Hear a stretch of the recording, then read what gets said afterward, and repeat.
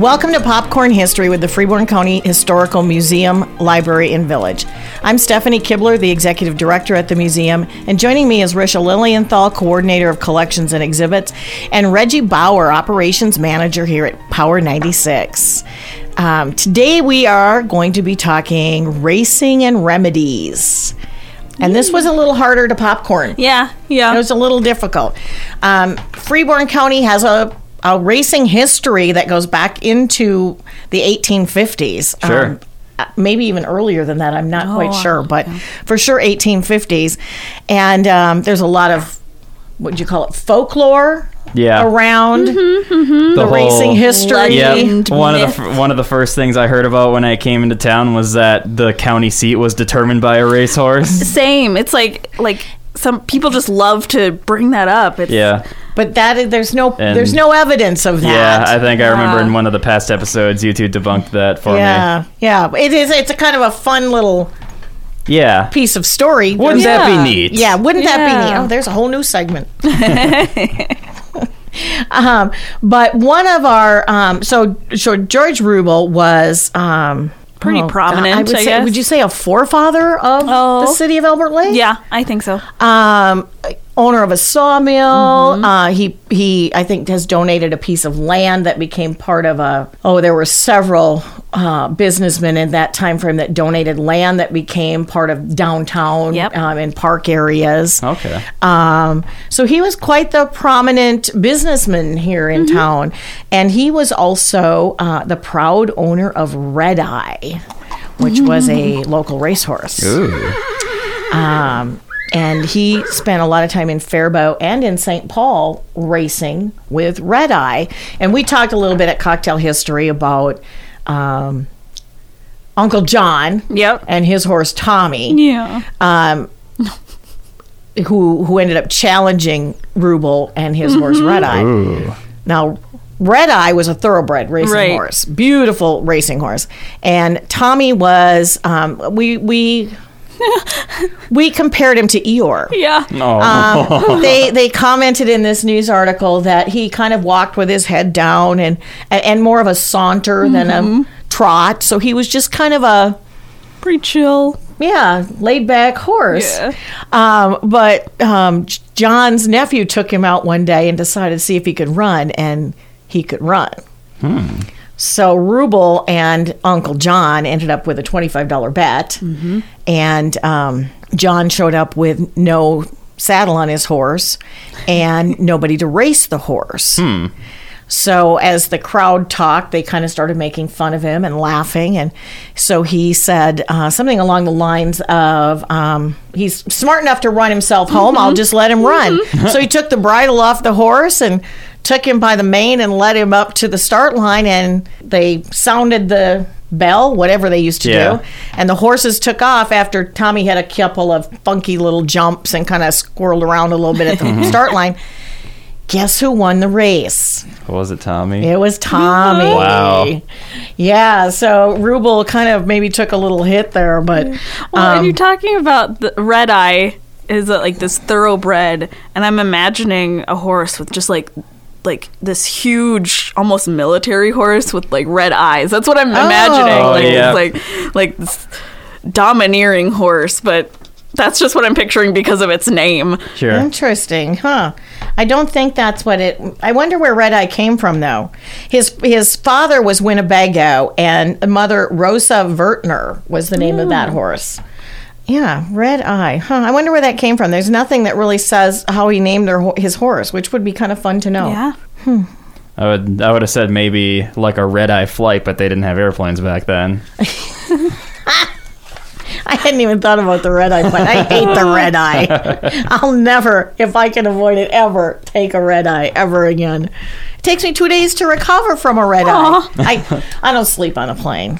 I have a hard time sleeping. I usually don't, but I have the past couple of times. Yeah. So anyway, it's just kind of, there's a lot of different stories about the horse racing throughout Freeborn County. George Ruble also had a mare named Sleepy Kate, who ran against George Gardner's mare, and Sleepy Kate was the winner in that race. Oh, let's see here. Oh, and Bay Lady, I guess, was the name of the other horse that Sleepy Kate beats. So it's, and then there's Sleepy Joe. That was H. Lester's bay horse, Sleepy Joe, of Missouri. So people came from all over, too, bringing the horses into racing. Right? Wow. Wait, were these horses that were after Red Eye? I'm going to guess, 1860 was Sleepy Kate. Red Eye was around 1858. Okay, so do you think that because Tommy was known for his kind of lackluster, like, chill demeanor, that he decided to make the other horse's name Sleepy so that they would... Maybe. Because... Like mind gaming, right. racing, like reverse psychology. You'll never see it coming, right? Maybe. Who knows? All right. Well, I was hoping you were going to talk a little bit about the Derby, because that's why you wanted to do horse racing. Well, we did the Derby for Cocktail History, and I did not touch on the Derby. I just did horse racing. Because when we had talked about our pops, I was thinking about nursing, because it's National Nursing Week this week in May. And so you said, well, I'm going to challenge you to connect horse racing to nursing. I was like, oh, okay.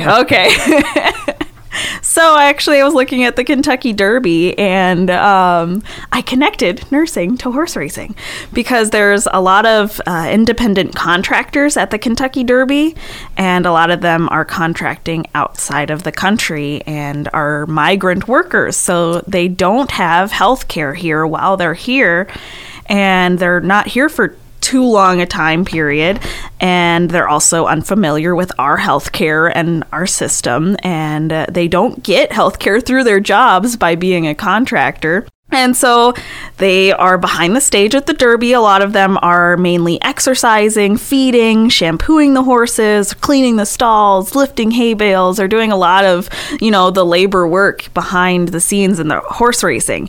And so, because a lot of these people, sometimes they would get hurt, or they just needed normal primary care, that people need throughout their life. And so the University of Louisville, their School of Nursing, set out in 2005 to meet the health needs of that population. And they partnered with a track-funded nonprofit organization to create the Kentucky Racing Health Services Center. And they didn't do that till 2005. No, yeah. Because what year was this for the Derby? I mean, the Derby's been... Since 1800s, yes, right? I believe. The first one was? Right. Give me 5 seconds. That's... The first Kentucky Derby was in 1875. So, oh my gosh! Wow. And I actually counted 5 seconds, and that was 5 seconds. He did it. That was great. That's funny. So that's almost 150 years ago. Yeah.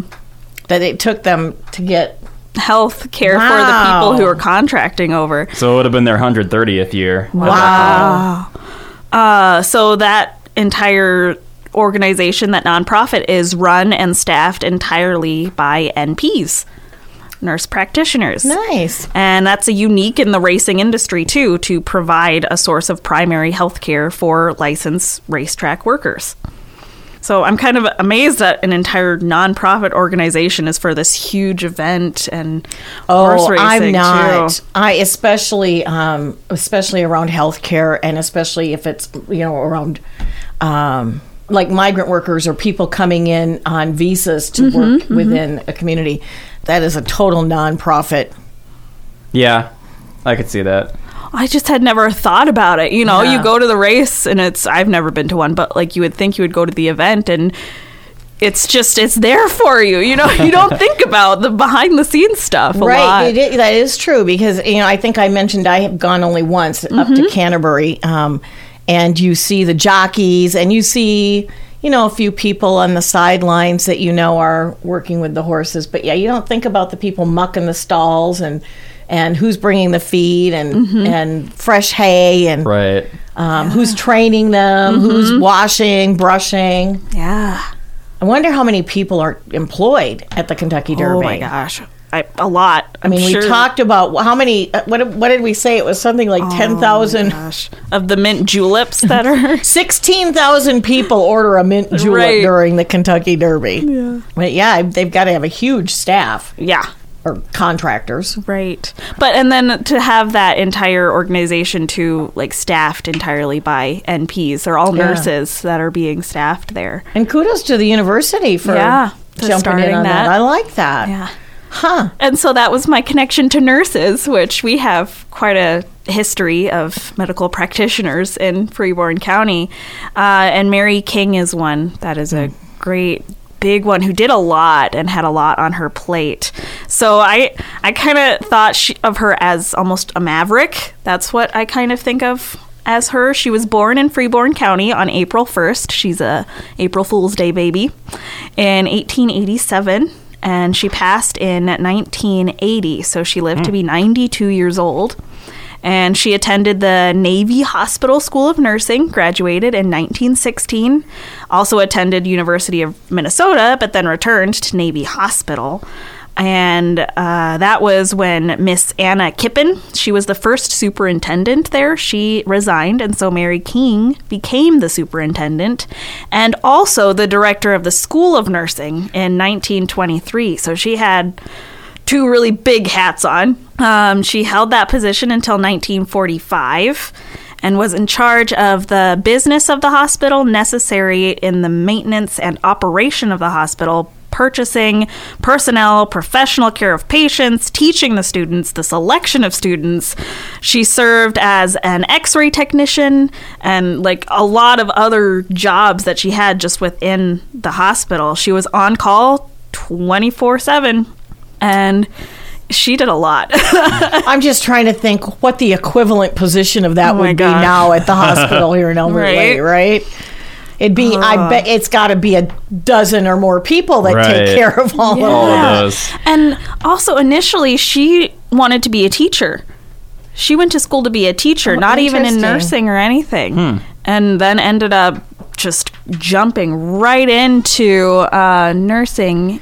It's interesting that you called her a maverick. Yeah, because she is such an individual and persevered through a lot of, I guess, barriers, at that time for women to be in such a position of power. It's Albert Lee has a few of those. Freeborn County, I should say, has a few women that really jumped in and took the reins. I was going to say it if you didn't. So yeah, she just jumped in and did a lot of powerful jobs and a lot of time spent in the hospital, like saving lives, doing that kind of stuff. Right.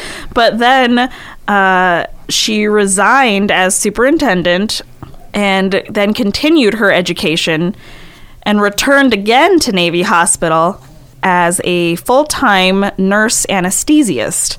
And that she did until 1961 when she fully retired. And then after she retired, she worked as the assistant superintendent of St. John's Lutheran Home. Oh. So I didn't know that about her. That's awesome. Huh. Yeah, and then after she resigned that, she still was a volunteer at St. John's. And she gave much of her time and effort to St. John's Home to help that. She was called the chief nurse of this community by quite a few people. Fitting. That's a fitting title for her. Yes, I agree. Just let me go back to Navy Hospital really quick here, because the namesake was Dorothea Soth Navy, who was born in Germany in 1841. And I like Dorothea because that's my great-grandma's name. Oh. My great-grandma was Dorothea Maria Augusta. But Dorothea Soth, different person here, she was, again, born in Germany, and her parents and brother and sister came to Wisconsin in 1849. Within a year of their arrival, her parents and sister died. Uh-oh. Yeah. So their uncle raised her and her brother Charles. So then Charles and Dorothea came to Albert Lee in 1873, where Charles and a man named Theodore Navy formed a business partnership, and they opened a general store. And then, I guess through that connection, Dorothea and Theodore got to know each other and were married in 1875. And they adopted a daughter named Edith in 1890. And 1 year later, Theodore passed away. Oh, my So then goodness. she lost her husband. And she moved to Minneapolis in 1906 so that her daughter could receive a university education. And then she died in 1908 as the result of an accident. I don't know what accident it was, but that's how it was listed for her. And so why did they pick her to name the hospital after her? So her wishes to have her Albert Lee home given to the city for the purpose of an improved hospital was carried out by her brother, Charles. I do remember that. Okay, interesting. Yeah, so that was she had a lot of unfortunate I was going to deaths say, in that her was like family. a series of unfortunate events. Yes. Oh, no. And still be willing to be a philanthropist in the Yes, community, right. and Yeah, to because have that you be could her- just kind of Be beaten down by all the bad things that have happened to you and get all crotchety and angry at Jaded. everything. And, jaded, crotchety. Those are good words, guys. and they still wanted to give back and try to make the world a better place. That's So that's another for- strong woman in Freeborn Right. County history. And that was on my Nurses Week, National Nurses Week. Interesting. Yeah. And then so you, after nurses, went to... Took me a long time to get a popcorn going off of this one, I can tell you that. But I happened to find strong women also. Ooh. So back in the 1870s, there was a push in Freeborn County of the Temperance Movement, which was against the consumption of alcohol. Yep.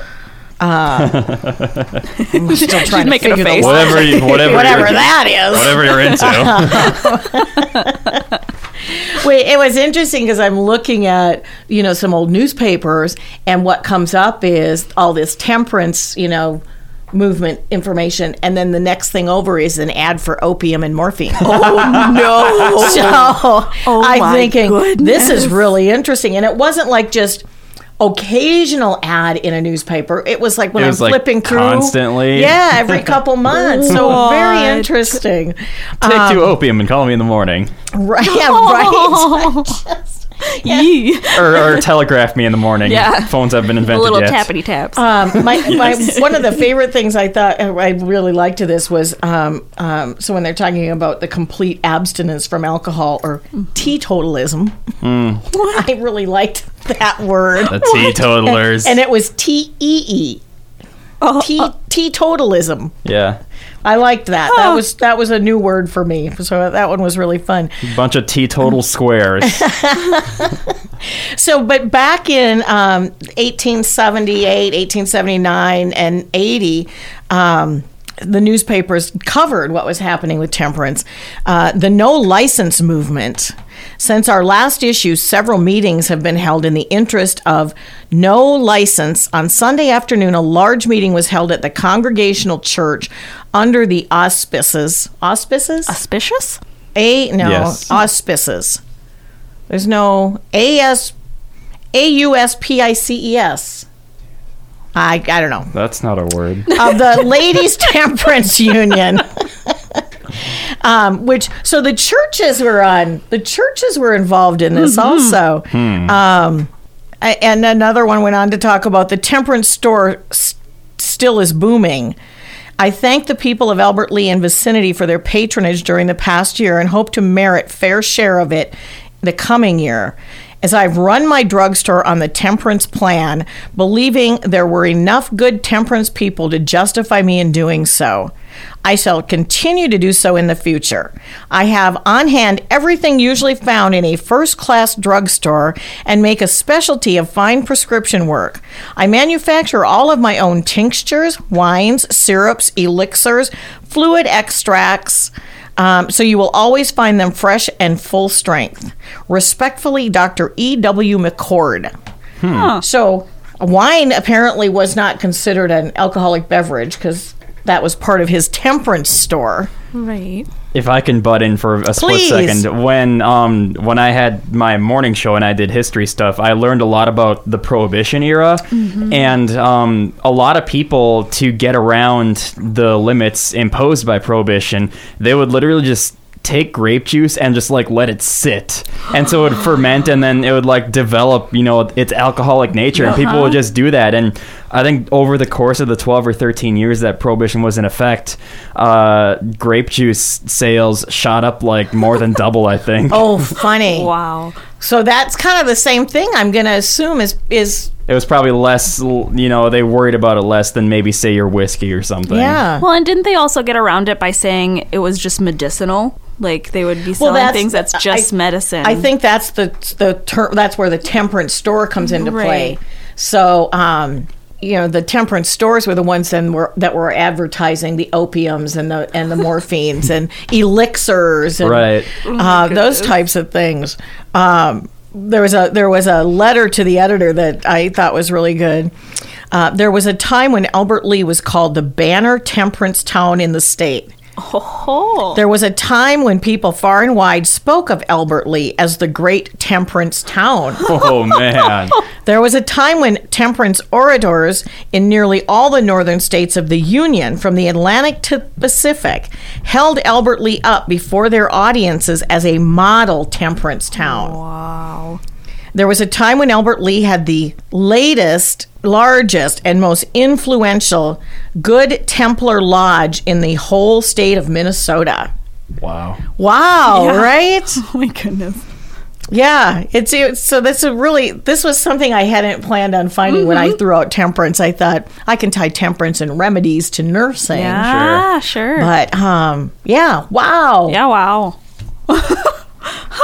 Huh. And then, Will, when you said temperance, then I thought about Dean Ulland's book that is coming out fairly soon. It's We All Must Be Willing to Sacrifice.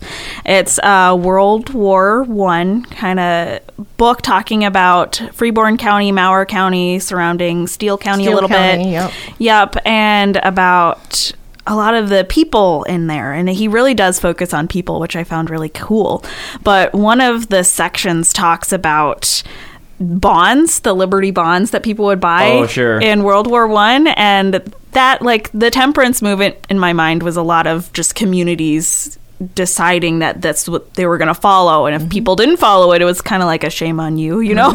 And that was the Liberty bonds in World War I. It was if you're not buying the percentage that you should be buying, we might just tar and feather you. Well, it meant you weren't patriotic, right? You didn't support our local boys. And you might be fined sometimes, too. They would bring you, like, to court and say, hey, you need to pay your due diligence here. And, yeah.